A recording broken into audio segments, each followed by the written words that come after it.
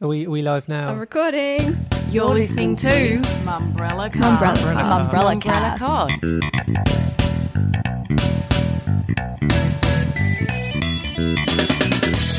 Welcome to the Mumbrella Cast. I'm Tim Burrows. Joining me to break down your week in media and marketing is Mumbrella's editor Vivian Kelly. Hello. And today we're also joined by TV Black Box editor Rob McKnight. I know, I feel like I'm cheating on my podcast by being here, but I'm a big fan of the Mumbrella podcast, so I'm sort of a little bit thrilled. It's the first crossover episode. I love it. That's what it should be, right? It's a crossover. We're just waiting for our invitation back, Rob. Yes, it's in the mail. Excellent. Well, we are recording this from the Swiss Hotel in Sydney, where we're currently holding Mumbrella's B2B Marketing Summit, so please excuse any background noise, although as we have locked the door, it'll only be people hammering to try to be allowed in. Yeah, we're like in a big security fortress here. The doors have been locked. We can't get out. How long are you keeping us for here, Tim? Well, it all depends on how interesting the next 40 minutes or so are. This week, we'll be talking about... Rove fails to bring back Saturday night. Seven puts its faith in pooches. Fairfax journos turn on their new CEO. Should the media industry be worried about redundancies? And 13 Cabs is the official partner of Booty Calls. So, before we get into the week's topics, let's introduce you to Rob McKnight. Now, this morning I was chatting to Viv, or possibly a couple of hours ago. Viv said, what sort of person is Rob? You know. Oh, God, what a loaded question. Well, my answer was TV nerd. Yes. And the first time I remember you crossing my radar was you were still at Nine. You were a promo producer, but you were experimenting with I think you called it internet streaming at the time. Yes, that's right. And you did, and I remember going on and being a pundit. I can't remember what I talked about, but you were using Nine's facilities to do something really quite early and quite experimental, sort of talking about, it seems quite a sort of, everyday thing now, but, sort of streaming a kind of effectively a panel show. Yeah, it was called Nine Stream Live, and I was really proud of that Snappy little show. Name. Hashtag Nine Stream Live, actually. And we were doing this little show from the automated studio. It took no resources to do it except the time and effort I put in. And we actually developed a following, so much so that when Studio 10 went to Adelaide, I was in the control room, or the makeshift control room, and the floor manager came out and said, Rob, there's some people out here who want to meet you. And I'm like, what? And I walked out, they were all Nine Stream Live fans, and they'd come to Studio 10's recording to have a chat, basically. Well, I remember Nine Stream Live because, it came across clearly you were really passionate and interested about the making of television. Yes. I remember you did one where I think you were able to cross to the Nine Chopper and all that sort of thing. In one of them, I crossed to London and did an interview with Pete Stefanovic on location outside. One of the royals was having a baby. It could have been Mary, or I can't remember. And it was an actual satellite cross. It wasn't even a Dejero. And I was thinking, they're letting me spend all this money. This is awesome. But it was a great experiment. And it was sort of the genesis for Studio 10 as well, because it was that panel discussion, crossing here and there. And so when Adam Boland asked me to go and do Studio 10, there were ideas I took from all of that and build some new ones in, of course, as you make a show bigger.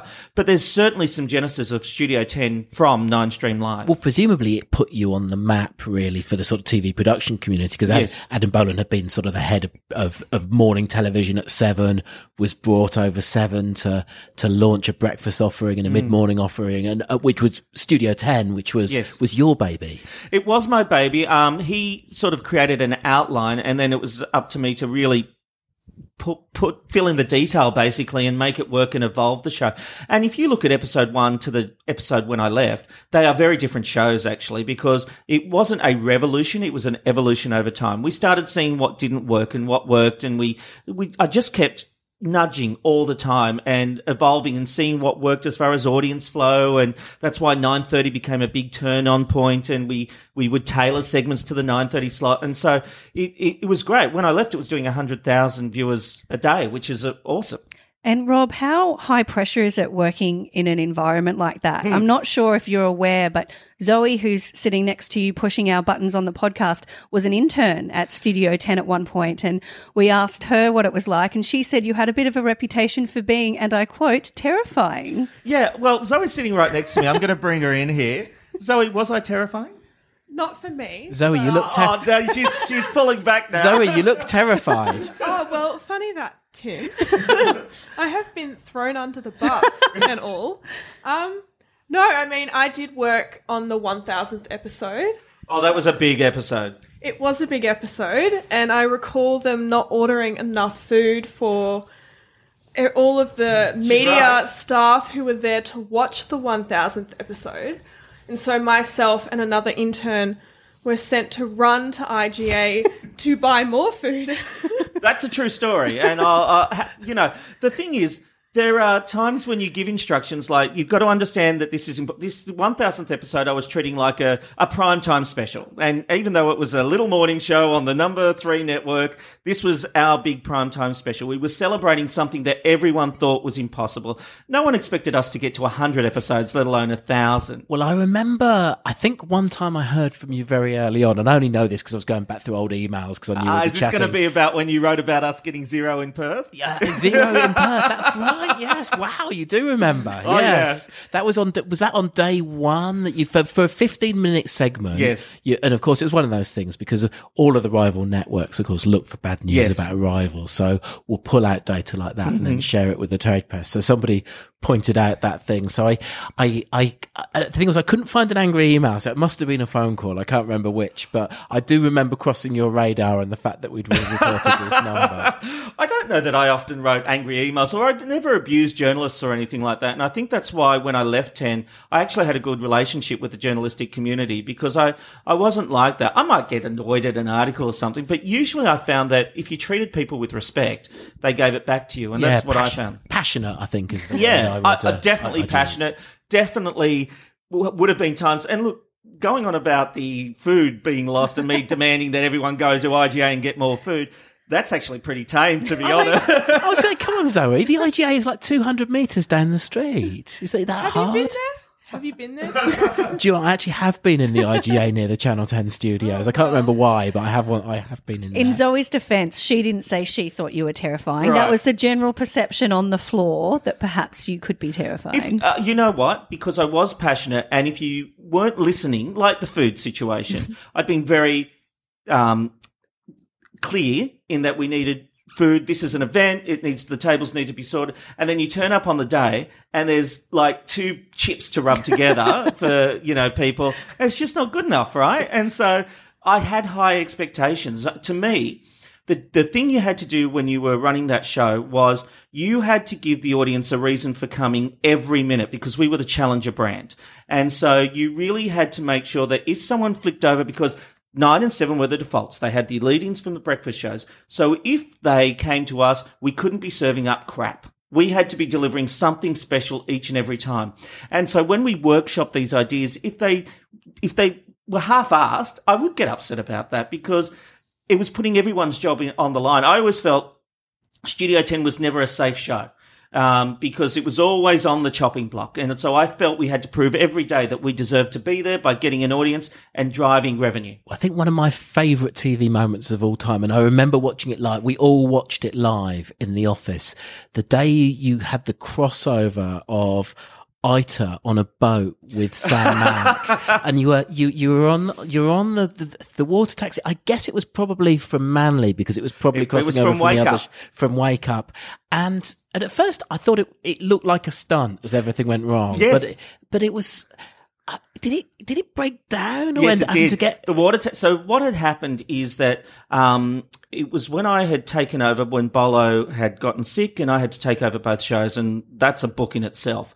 But they wanted Ita because Studio 10 was outperforming Wake Up, which is not what should happen. The morning show should not outrate the breakfast show. So we thought, well, Ita's the draw card. We'll get her on as their guest tweeter of the day. They had a segment, I'm struggling to remember. And I said, okay, we'll do that. And what we'll do is we'll turn it into an event where we're getting Ita back to Studio 10. And so the water taxi seemed like, okay, that's going to be 20 minutes of fun, and then she'll come in. And of course, it really did break down. And everyone's like this. First of all, there was one point where Sam Mack nearly lost Ita over the side of the boat as she was getting onto the water taxi. We all thought the taxi started coming away from the pier, and we all thought, oh, she's going to fall in. And then she gets into the boat. They're traveling along, and we keep doing crosses, and it breaks down. And there is a shot of Ita sitting in the back of that boat, getting very sick because it wasn't moving. It was moving And all about. Wasn't it beyond the heads at this point? Yes. So it was pretty choppy. Yeah, it was choppy. And anyway, they ended up getting the boat towed to an area where the head of production went and picked her up and drove her to the studio, and it was right near the end. So it had been going on. I could not have planned this any better. She still thinks to this day I did plan it, like you. I turned up and gave her a bottle of champagne, and this wasn't on audio, but you can see me saying this to her. I went into her ear and I said, Ita, I'm sorry, but this was such good television. In that moment when you thought she might fall into the water, were you panicked or were you thinking this would be great television? There's lots of things I want to do, but I don't want to be the one who kills Ita Buttrose. So no, and Ita and I were at the very beginning of our relationship, and I consider Ita a very dear friend now. And no, I wouldn't have wanted to kill Ita Buttrose. I can tell you that. And hey, just talking of Sam Mack, I mean, obviously he's really made his name now over at Seven as their weather guy. I know he was more associated with Wake Up, but great talent. Great talent. And he did a lot on Studio 10 as well, and we often had him after that doing a lot of things with Ita. He was very, very talented, and I even the idea that he was up for the Gold Logie, I love that because he also loves the medium, and so you can see that with the kind of stuff he does. It's not half-assed. He's giving to each and every cross. He's thinking them through. What can I do? How can I make this a bit more compelling? And I think he deserves everything he's getting. Now we should talk about TV Black Box, which is your next project post Leaving 10, and we will touch on Leaving 10 as well. I mean, I love the intro when you listen to it's a website, but it's also a podcaster, a washed up producer with nothing to lose. Yeah, that's the McKnight Tonight theme.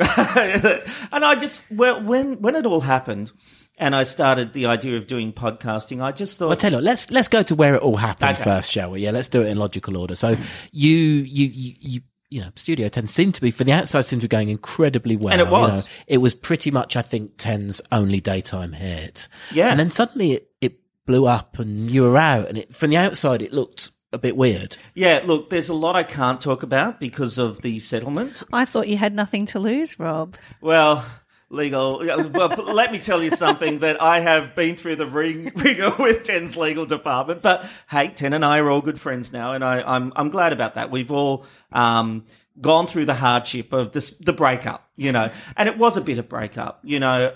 I would argue there were politics involved and not being liked by the right people, and you know what, that happens in TV. So anyway, yes, and then we had the Brussels sprouts incident, and you know all the shenanigans. No, the Brussels sprouts incident. So what's been reported, I think, was that at the cast Christmas party. No, it was a Christmas shoot. It was we were shooting a video clip, right? So it wasn't a party. So there shouldn't have been drinking, and there was drinking. Right. Okay. And yes, Denise has admitted this on the record. This is Denise Drysdale. Mm-hmm. Through a Brussels sprout. Not one. Okay. Lots. A number of Brussels which hit Ita. Hit Ita, and they were cooked, buttered Brussels sprouts. Right. And I actually have the footage of that. But yeah, and they left a big stain on Ita. And Ita is a trooper. She keeps going on. But it was very unprofessional. Shouldn't have happened. And there was a divide within Studio 10. And I think that became obvious between where the presenters sat. But when I was asked, I think the biggest mistake they made was they turned their back on what was making Studio 10 work, and there were a bit of politics involved in that because there had been some ideas of changing the show, and I was resistant to those ideas. I figured I'm getting 100,000 a day. I built the show up. I understand this show, and what you're wanting us to do is go back to a carbon copy of the other ones, you know. And so that's what they started doing when I left. And I've never seen ratings dissipate so quickly. Usually the rule in television is when you make changes, there's usually a 6-month lag between when you see the positive or negative effects of that, because it takes the audience time to realise. Within a month, Studio 10 had pretty much dropped a third of its audience and is now sitting still to this day at half its audience. It's doing about 50,000 viewers. And I've got to say, I would actually like to see it go on now because I invested so much of my time and effort into that show. And look, you look in hindsight and say, did I do everything perfect? Maybe I was terrifying because I was so passionate about it. And, you self-reflect when you've been through the ringer of something so public, people leave jobs or get fired all the time, and it's not in the paper. It's not on websites. And I had to live that. And it really did have an effect, which is ultimately why I've taken the year off in the Gold Coast. It's given me time to breathe and realize there are other things. And doing TV Black Box allows me to still have my passion about television, because I am still passionate about it.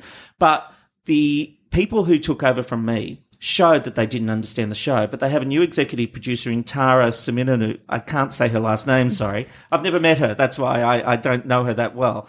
And she seems to be getting the confidence of the show back up. She is doing her own thing. But the biggest problem is she's inherited a show that was broken, not when it was at its prime. So, and because she was overseas, she hasn't seen why it connected with the audience. But having said that, she's got to do her own thing. And after all the heart, sweat and tears I put into that show, I would love to see it go on for another 20 years, because I would feel some part of the success of that it got that far. Because getting through the first year, I think, was one of the greatest challenges of Studio 10.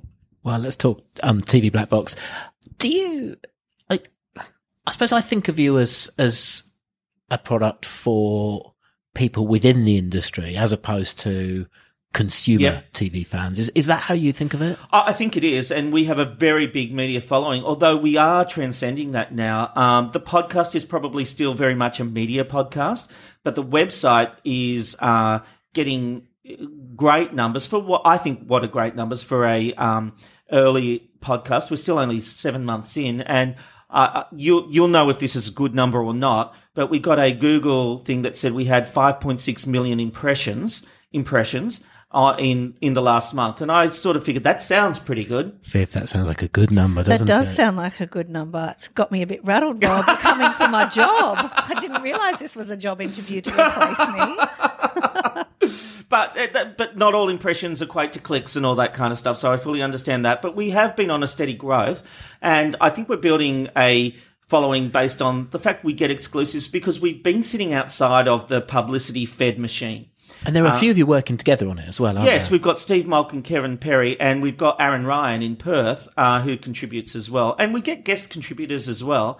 And it's a little bit of a mishmash at the moment. It's certainly not a well-oiled machine like Mumbrella, where, you have your full team working full-time on it. We're all doing it outside of other things.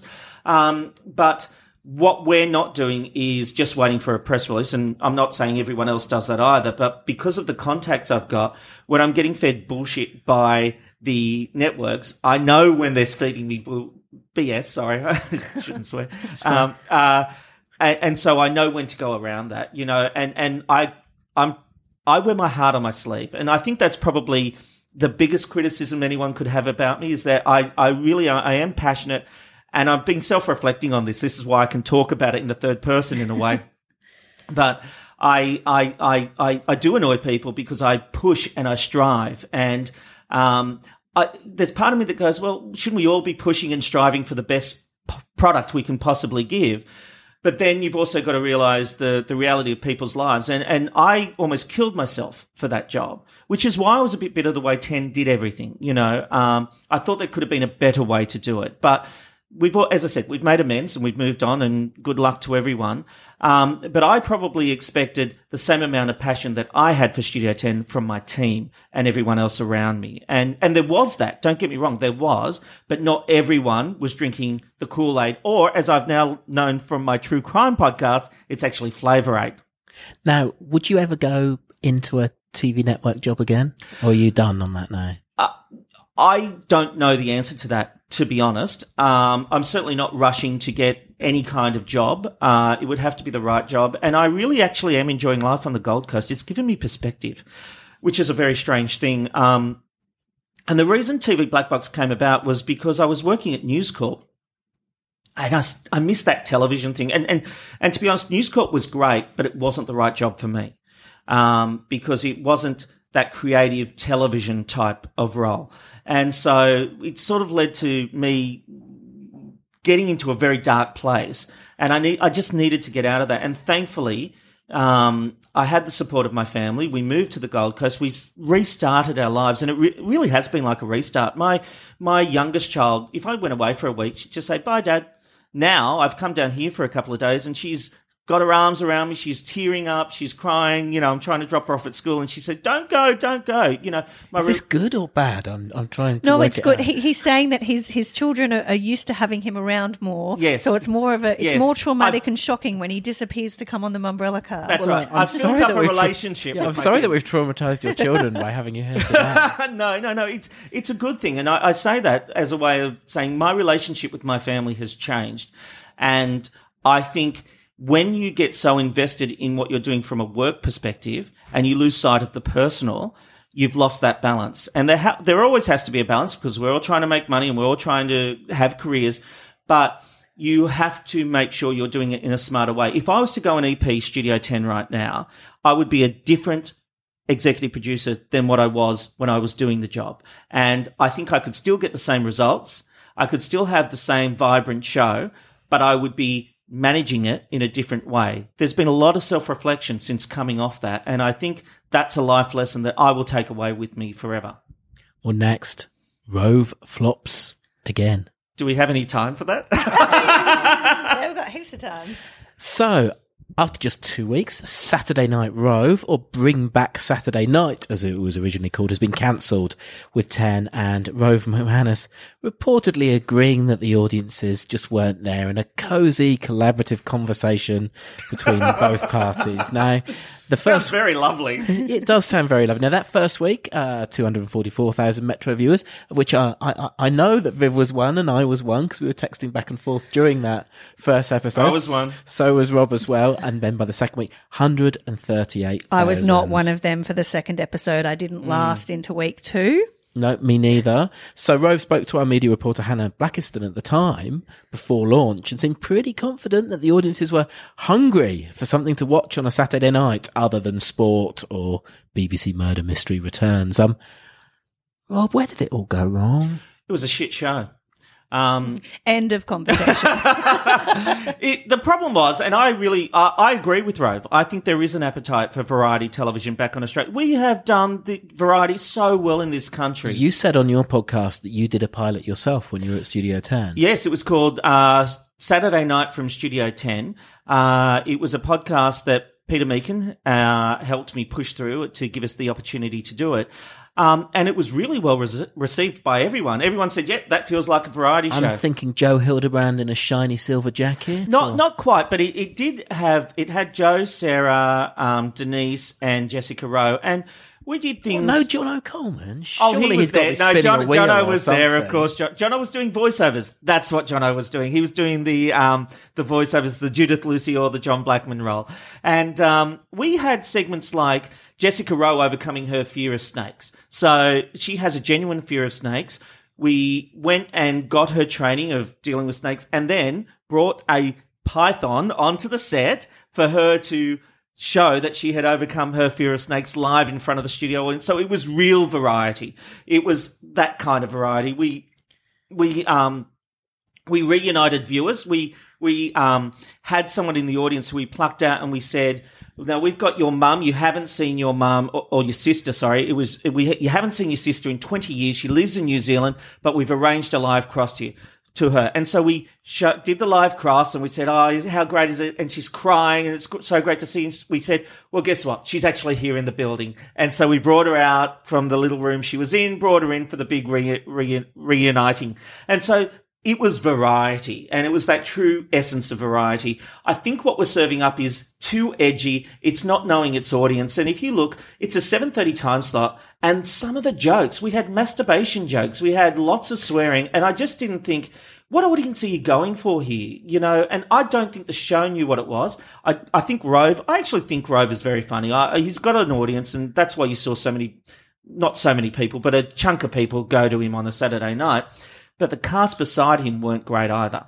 It was a bizarre dynamic for me because I think Justin Hamilton's a really funny comedian, but he was sort of relegated to weirdly sitting at a back table, which wasn't explained. Yeah. Monitoring the live eBay auction that they had going on. I don't think they were using his comedic talents enough, his timing enough, his wit enough. He was just sort of there without context, without a role, and to have such a big supporting team that didn't really make sense to a consumer was really bizarre to me, because Rove's old shows were so good at using other comedians, and Hamish and Andy had such a platform on Rove Live, and so did other up-and-coming comedians. It was weird to have someone as talented and TV-friendly as Justin relegated to a back corner with a beer. I know. Well, you were a bit of an expert on Rove in his short radio career as well, which he obviously was thrown together with Sam Frost from the Bachelor and Bachelorette. Chemistry test, people. Yes. Chemistry Look, test. he was one of the many, many people who tried to take over on Today FM Breakfast after Kyle and Jackie O left to Kiss FM. And Rob's right. It's a chemistry thing. I was such a fan of Rove back in the day, in his Rove Live heyday. He didn't work on radio with Sam Frost, but she didn't. I've been speaking to Jules Lund recently, who was another failed Today FM Breakfast host, and he said, Sam could have been great talent, Sam Frost. Australia loved her when she was heartbroken after The Bachelor. She had good stories to tell, but they just didn't train her enough to put her in front of the media. You can't throw her into a situation like that and expect an untrained person to be a media professional. And that's a huge gig, having to give yourself over 5 days a week. At 6 o'clock in the morning as well, to be on at that time. So I think Rob's right. Rove has a place, but this show wasn't it. And Judith Lucy, again, very divisive character in that, she's a female over 50 and therefore divisive, but also her jokes didn't work at 7:30 on a Saturday. That's too much. That comes back to the family stuff, but she got some praise about what she was delivering as far as the show, but it was obviously a show in turmoil behind the scenes too, because the set designer was fired the week before it launched because the set looked too much like Hey, It's Saturday. And the problem was the person delivered like 14 designs, of which they picked the one they wanted. They built it and then they went, too much, hey, get someone else. And so when you're not decisive on what the show is, that's a problem. And when you don't understand what you're trying to deliver to the audience. Surely they had time though, because this first premiered in 10's Pilot Week last year. That's when it should have been ironing out its kinks. That's the whole point of Pilot Week. And that's when it was called Bring Back Saturday Night. They had months to workshop this, get feedback from consumers. That's what a pilot is. That's the whole premise of it. And then they brought it back for its alleged 6-episode run. And it felt like the pilot, but we've already done that. The pilot was better. I think the pilot was better than what they actually broadcast, which either says maybe too many people meddled in the actual series. Will Rove have a future on television or radio again, do you think? I think Rove is a bit like Grant Denyer. Yes, he will. Some people think that Rove and Grant are TV poison and ratings poison. They're not my words. They're the words of astute Mumbrella commenters and observers. But they do continue to get gigs and get opportunities. And it's worth noting as well, while we're slamming Rove, that behind the scenes he's had success with Roving Enterprises and with he's the got project. The money coming in. You don't need to worry about that. He does not need our thoughts and prayers. He's doing all right. But so he does have good relationships, and I think this will be a blow for him. But I reckon, we'll see him again in some way. Well, next, more programming announcements. 7 partners with Rebel Wilson on Pooch Perfect.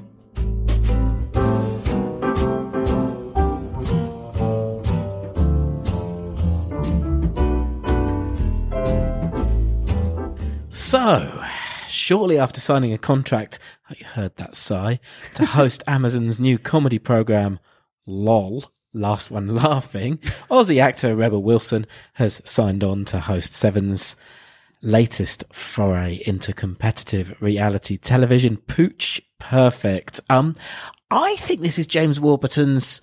I know he wouldn't have made thought it up and come in and said, guys, I've got a great idea, let's announce this straight away. But effectively, it's become his first commission. Look, and it's interesting timing for James Warburton, the new CEO of Seven, because he spoke to me 5 days into his appointment when they released their financial results to the ASX. And he admitted that Seven skews too old and has aging war horses in its programming, and it needs to get that younger demographic back. It needs to get back to Heartland Australia, whoever that is, and connect audiences with the type of content that they believe Seven can produce. Pooch Perfect, I don't know if it fits that bill. it wouldn't be James's responsibility, but it's worth noting Seven already has a dog program, dogs behaving in brackets, very close brackets, badly. That in prime time got 484,000 Metro viewers I'm this thinking week. it was probably quite cheap to make, though. It probably was, acquire. but, it's getting smashed by The Block on 9, smashed by Australian Survivor But on it's 10. a clip show from existing material. The thing I would say about this, it's not James's first commission because if I can put this plug in, TV Black Box broke this story a month or so ago that it was called Australia's Top Dog Groomer was coming, and we got that story out, and then they were casting for it. So it's been around for a little while. It's unfortunate that I hadn't thought about it this way, that it's James's first public commission. But the fact is, you've got to accept that from his point of view, while he's in there re-energising the team, and that's what I'm hearing, that the people at Seven have been re-energised by him coming in, and there is a new excitement about getting back in there and giving things a go and spending money on quality programming. So I don't think we're seeing the full benefit of what James is going to bring to Channel 7. But this show, if you look at some of the shows Seven have had, when it's been Cats Make You Laugh Out Loud, and these things have actually done really well. And with Rebel Wilson, who I'm sure was not inexpensive, to come on to this show, that's a name that might just get people to take a look. And apparently the transformations of the dogs, it's not just doing a bit of frizz. Apparently it's full-on transformation. So there might be a bit of people just wanting to see the train wreck. I don't know. But this is actually one that I think could do okay. I mean, when I saw the proposal, I thought, crap, and the viewers thought the same. But this one actually could be something. And Seven have pulled a couple of those out throughout the years, when they've needed those hits, because it's going to be a tough back half. We know that they've already moved Bevan's Between Two Worlds to 2020 because they want to give it the best possible chance to survive. The question is, how far will they go in the back half of 2019 to try and regain number one and stay in number one position? Do they take the hit and put some shows on that maybe aren't ball terrors, but will actually get them along the way? They've got very strong news and current affairs and sport, but will they have the programming for the back half of 2019, or do they go strong with 2020 and try to make that the story? Because James isn't going to be judged on 2019. Now, I've just trying to work out the time. So when you joined 10, James would have already been fired, is that right? Yes, he was gone. So you've never actually worked directly with him? James may not remember me, but I did have some dealings with him when we set up the morning show. At 7? At 7, yes, because I was specifically in charge of the advertorials, and it was his sales team that were doing it. And I always found him to be an amazing man, and I'm actually glad to see him in this role. I think that it was a tough gig at 10, and, where he basically had to go in and it was all cost-cutting and not real programming. And by the sounds of things, when he's coming to 7, he said, we're not cutting costs, we're spending money. And I think that's a deliberate thing, learning part from him of what he's gone through at 10. Yeah, he has said that they can't cost cut their way to success, and he has said he's going to be putting money behind programming, particularly Sunday to Tuesday at 7:30. He said that's their real problem area, and that's what they need to turn around first. Well, he's right. Next, Nine CEO Hugh Marks faces the ire of his journos.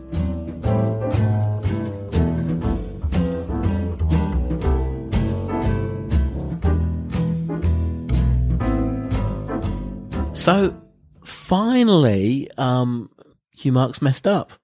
Had to happen sooner or later.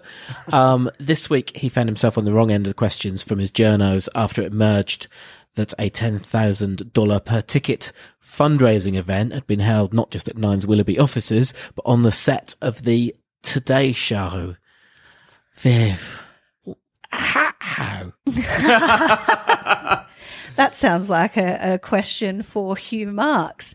Look, it was inevitable that Hugh's incredible run of positive stories had to come to an end. They had the better financial results of any media company. So far, the merger with Fairfax has had some criticism, but largely has been seen as a success story.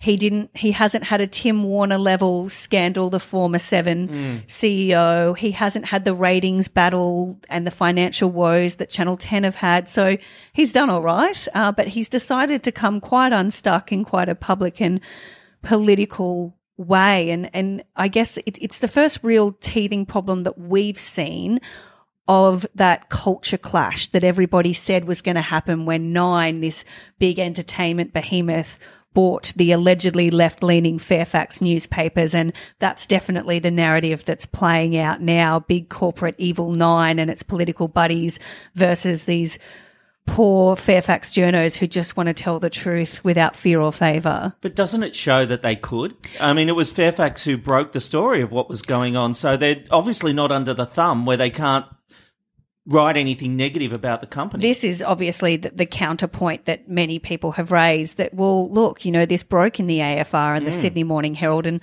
those journos have been very critical, and they have been able to put out a statement via the union and run it and criticise it and hold Hugh to account. So in a way, yes, if he had tried to quash that coverage, then we would have been in a much more difficult situation. But I think people do feel like the journos, I think they're worried about what might happen next if Nine and Hugh are so cosy with the Liberal Party. I wonder also, it's just a stick for the critics of Fairfax to beat them with now in the future, the Fairfax newspapers, the critics of Nine, is any time someone doesn't like any coverage which they perceive to favour the right, they'll point towards that example. Yeah, it's not a great look. It wasn't a smart move from a PR point of view. And, they've been saying that, well, we wanted to get in there to talk press freedom. And look, there's no doubt you want access to a prime minister that, that gives you leverage. You can have a conversation that you might not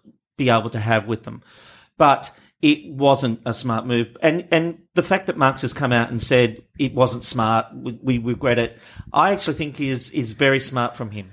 And look, he has said it's really important to lobby politicians and to have their ear. And, the fact is, Scott Morrison, the Prime Minister, is the Prime Minister at the moment. Well, and you say he has said it. I mean, that's been slightly weird as well, because he's sort of, rather than put out a statement or anything, it was a note from James Chessel from the organisation to his journalist saying, Hugh's told me this. Yes. So which I think is because he's doing a roadshow overseas at the moment of investors, but it's a bit odd there's not been a direct statement. Should there be, though? Yes. Isn't that a smart way of handling it, where it's not an official statement from Hugh, but the word gets out there? Yeah, but all it's going to mean is everyone's going to be itching to ask Hugh about it at some point. He's going to have to talk about it. It's going to happen. The first person that gets him on the phone is going to say, hey. That would have happened anyway. But I think a lot of the issue comes back to that perception of money and power and that $10,000 per ticket. So in January, I was at the Australian Open courtesy of Nine, and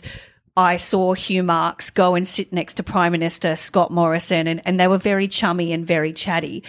Nobody got up in arms about that, and, they kept putting him on the screen, and Scott Morrison was very deliberately sipping his beer and being like, look, I'm a laid-back dude, just sipping a beer at the tennis, but he'd only sip it when he was on the screen. But nobody got upset about that because you could tell that Hugh was working the room or working the tennis court. It was relaxed. It was fine. I think this is more problematic just because of the money involved. Oh, it's problematic for sure.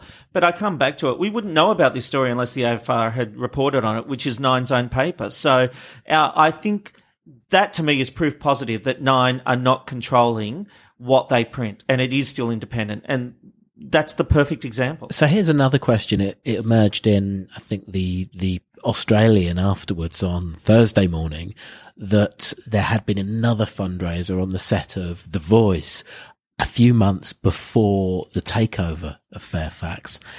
If that had emerged at the time, do you reckon it could have scuppered the takeover? Like, would the Fairfax journos have been so up in arms it would have?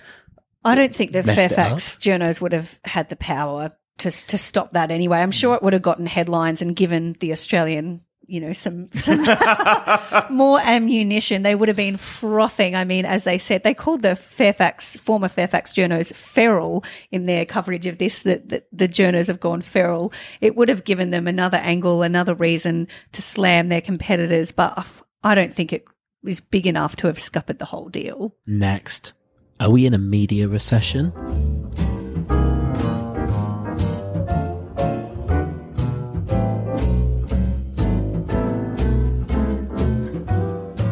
So this week we saw redundancies announced, or possibly announced is the wrong word. Perhaps it's emerged from both REA Group and the Foxtel sales arm MCN, Multi-Channel Network. Although rumour has it they're about to change their name. And while both companies were quick to say that the redundancies were as a result of changing structures and that staff would be moved into other roles where possible, it does feel like there's a little bit of doom and gloom about the state of the industry at the moment. Viv, your call first. Are we in a media recession? Well, as someone who's coming up for 3 years in the role, something I can say confidently is that the industry is smaller now in late 2019 than it was when I started in December 2016. As someone who's been 30 years in the role, I can also say that. I think we've just said that every single year. All right, story topper. There are less people. There's been redundancies, there's been restructures across creative agencies, media owners, just across the board.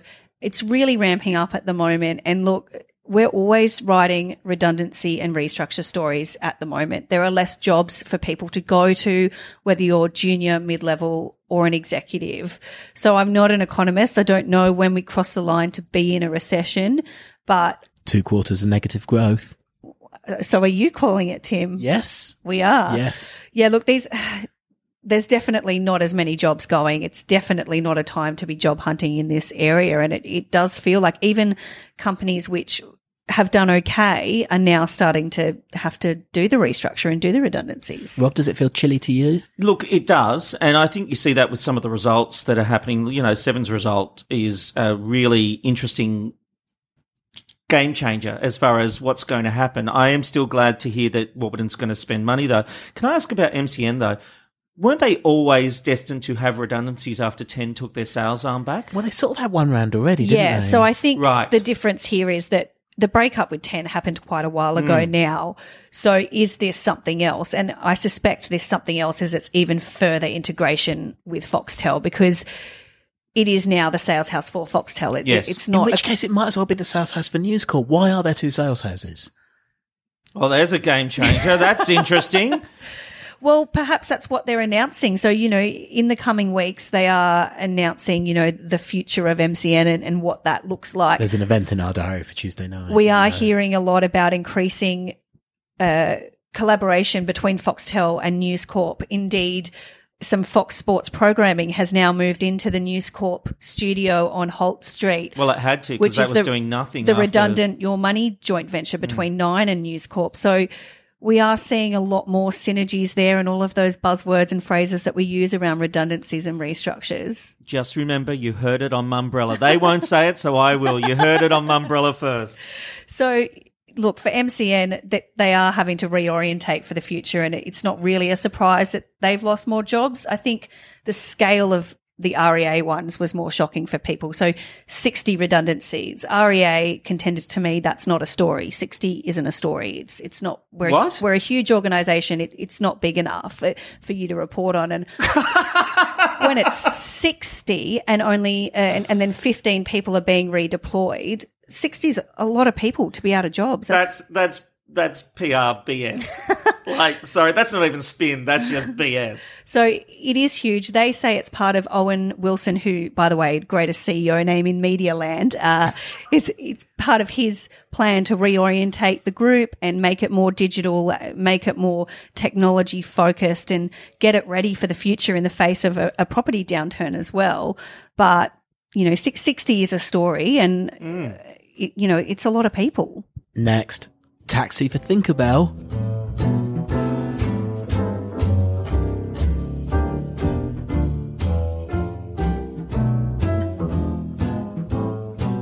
And finally, for topics, 13 Cabs have released a new campaign, positioning itself as the official partner of everything from booty calls to Saturday mornings and from killer heels to bromances. Let's hear a clip. Hey. Hey, hon. I just dropped the kids at Mum's house. Yeah. I gotta go. Where are you going?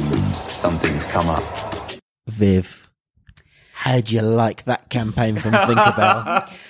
Look, Let's start with booty calls, shall we? So first up, it should be noted that I have an inherent bias against taxis, and I think a lot of people know that. So I don't like them. I've had a terrible experience in a taxi from a taxi driver. So it was going to be difficult to win me over with this campaign, particularly if you're focusing on women in heels, anything to do with alcohol and anything to do with sex in terms of booty calls and whatever. So they had a tough job to win me over.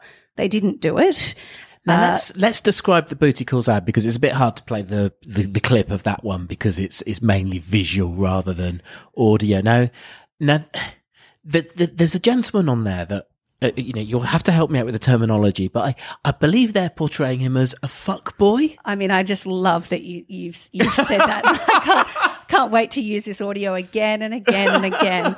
Look, there is a shirtless man in bed in the dark sending a text message to his booty call, very effortless, very 2019, and it would appear that then the woman comes running, because why wouldn't you? A man's asked you over.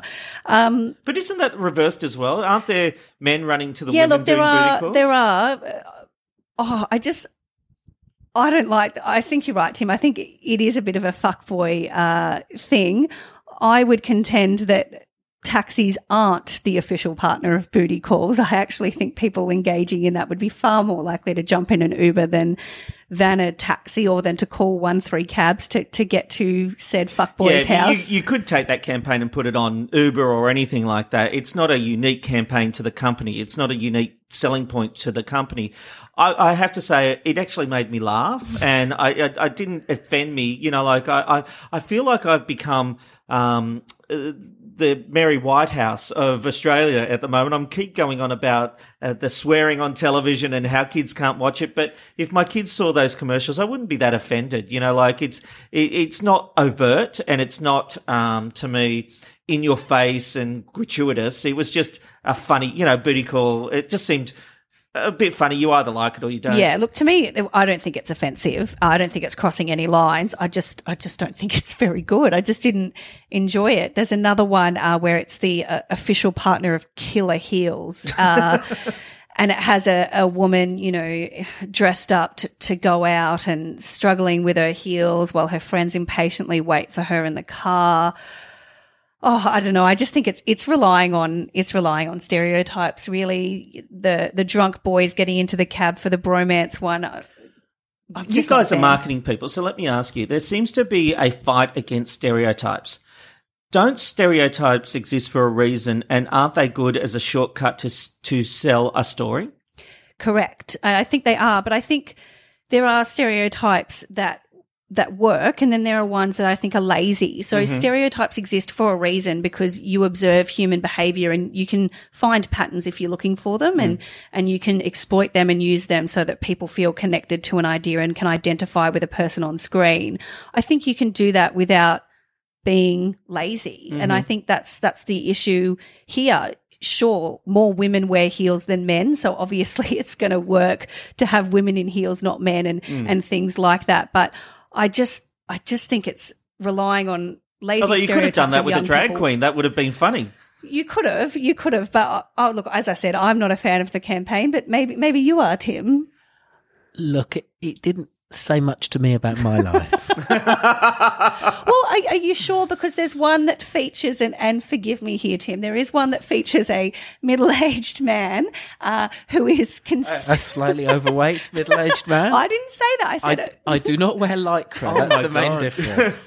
Who is contemplating going for a bike ride, and then due to the discomfort of the lycra, as he unpicks his wedgie, he decides not to go for a bike ride and decides for a taxi ride. that is the most bizarre ad for all of them for me, because it seems like he's going to be the mammal, the middle-aged man in Lycra, to go for a ride, and then decides... Never heard that. I've never heard that. Then decides not to, so gets a cab. So, Tim, is that the guys jumping for a Saturday morning cab ride instead? I don't get the logic there. Oh, I can't be bothered to go for my cycle with my mates to get a latte, so I'll jump in a cab and drive around the block. What is that ad? I think that's unanswerable. And I also think that's pretty much the end of the Mumbrella cast. Do listen to TV Black Box. It's a great podcast. I listen to it every single week. Thank you. Do listen to McKnight Tonight, which you don't seem to do quite as often as... No, TV Black Box. that's sporadic, and it's a case of I have some already recorded that I haven't been able to get out. So in the next few weeks, I will have Ash Williams and Catherine Kelly-Lang, who I just recorded today, and I'll work on getting some more. People are saying to me more McKnight Tonights, which is great. I think they just like the jingle out of anything. But thank you for your kindness, and I genuinely mean it. I love the Mumbrella podcast. As soon as it comes up, I listen to it, and I was going this week, where's the Mumbrella podcast? And then I went, oh yeah, it can't be happening yet. I'm recording it. I'm the star. Well, no, I'm not the star. I'm just the guy who won't shut up. Well, that is it for this week. Thank you, Rob, and thank you, Vivian. Thanks. Toodle pip.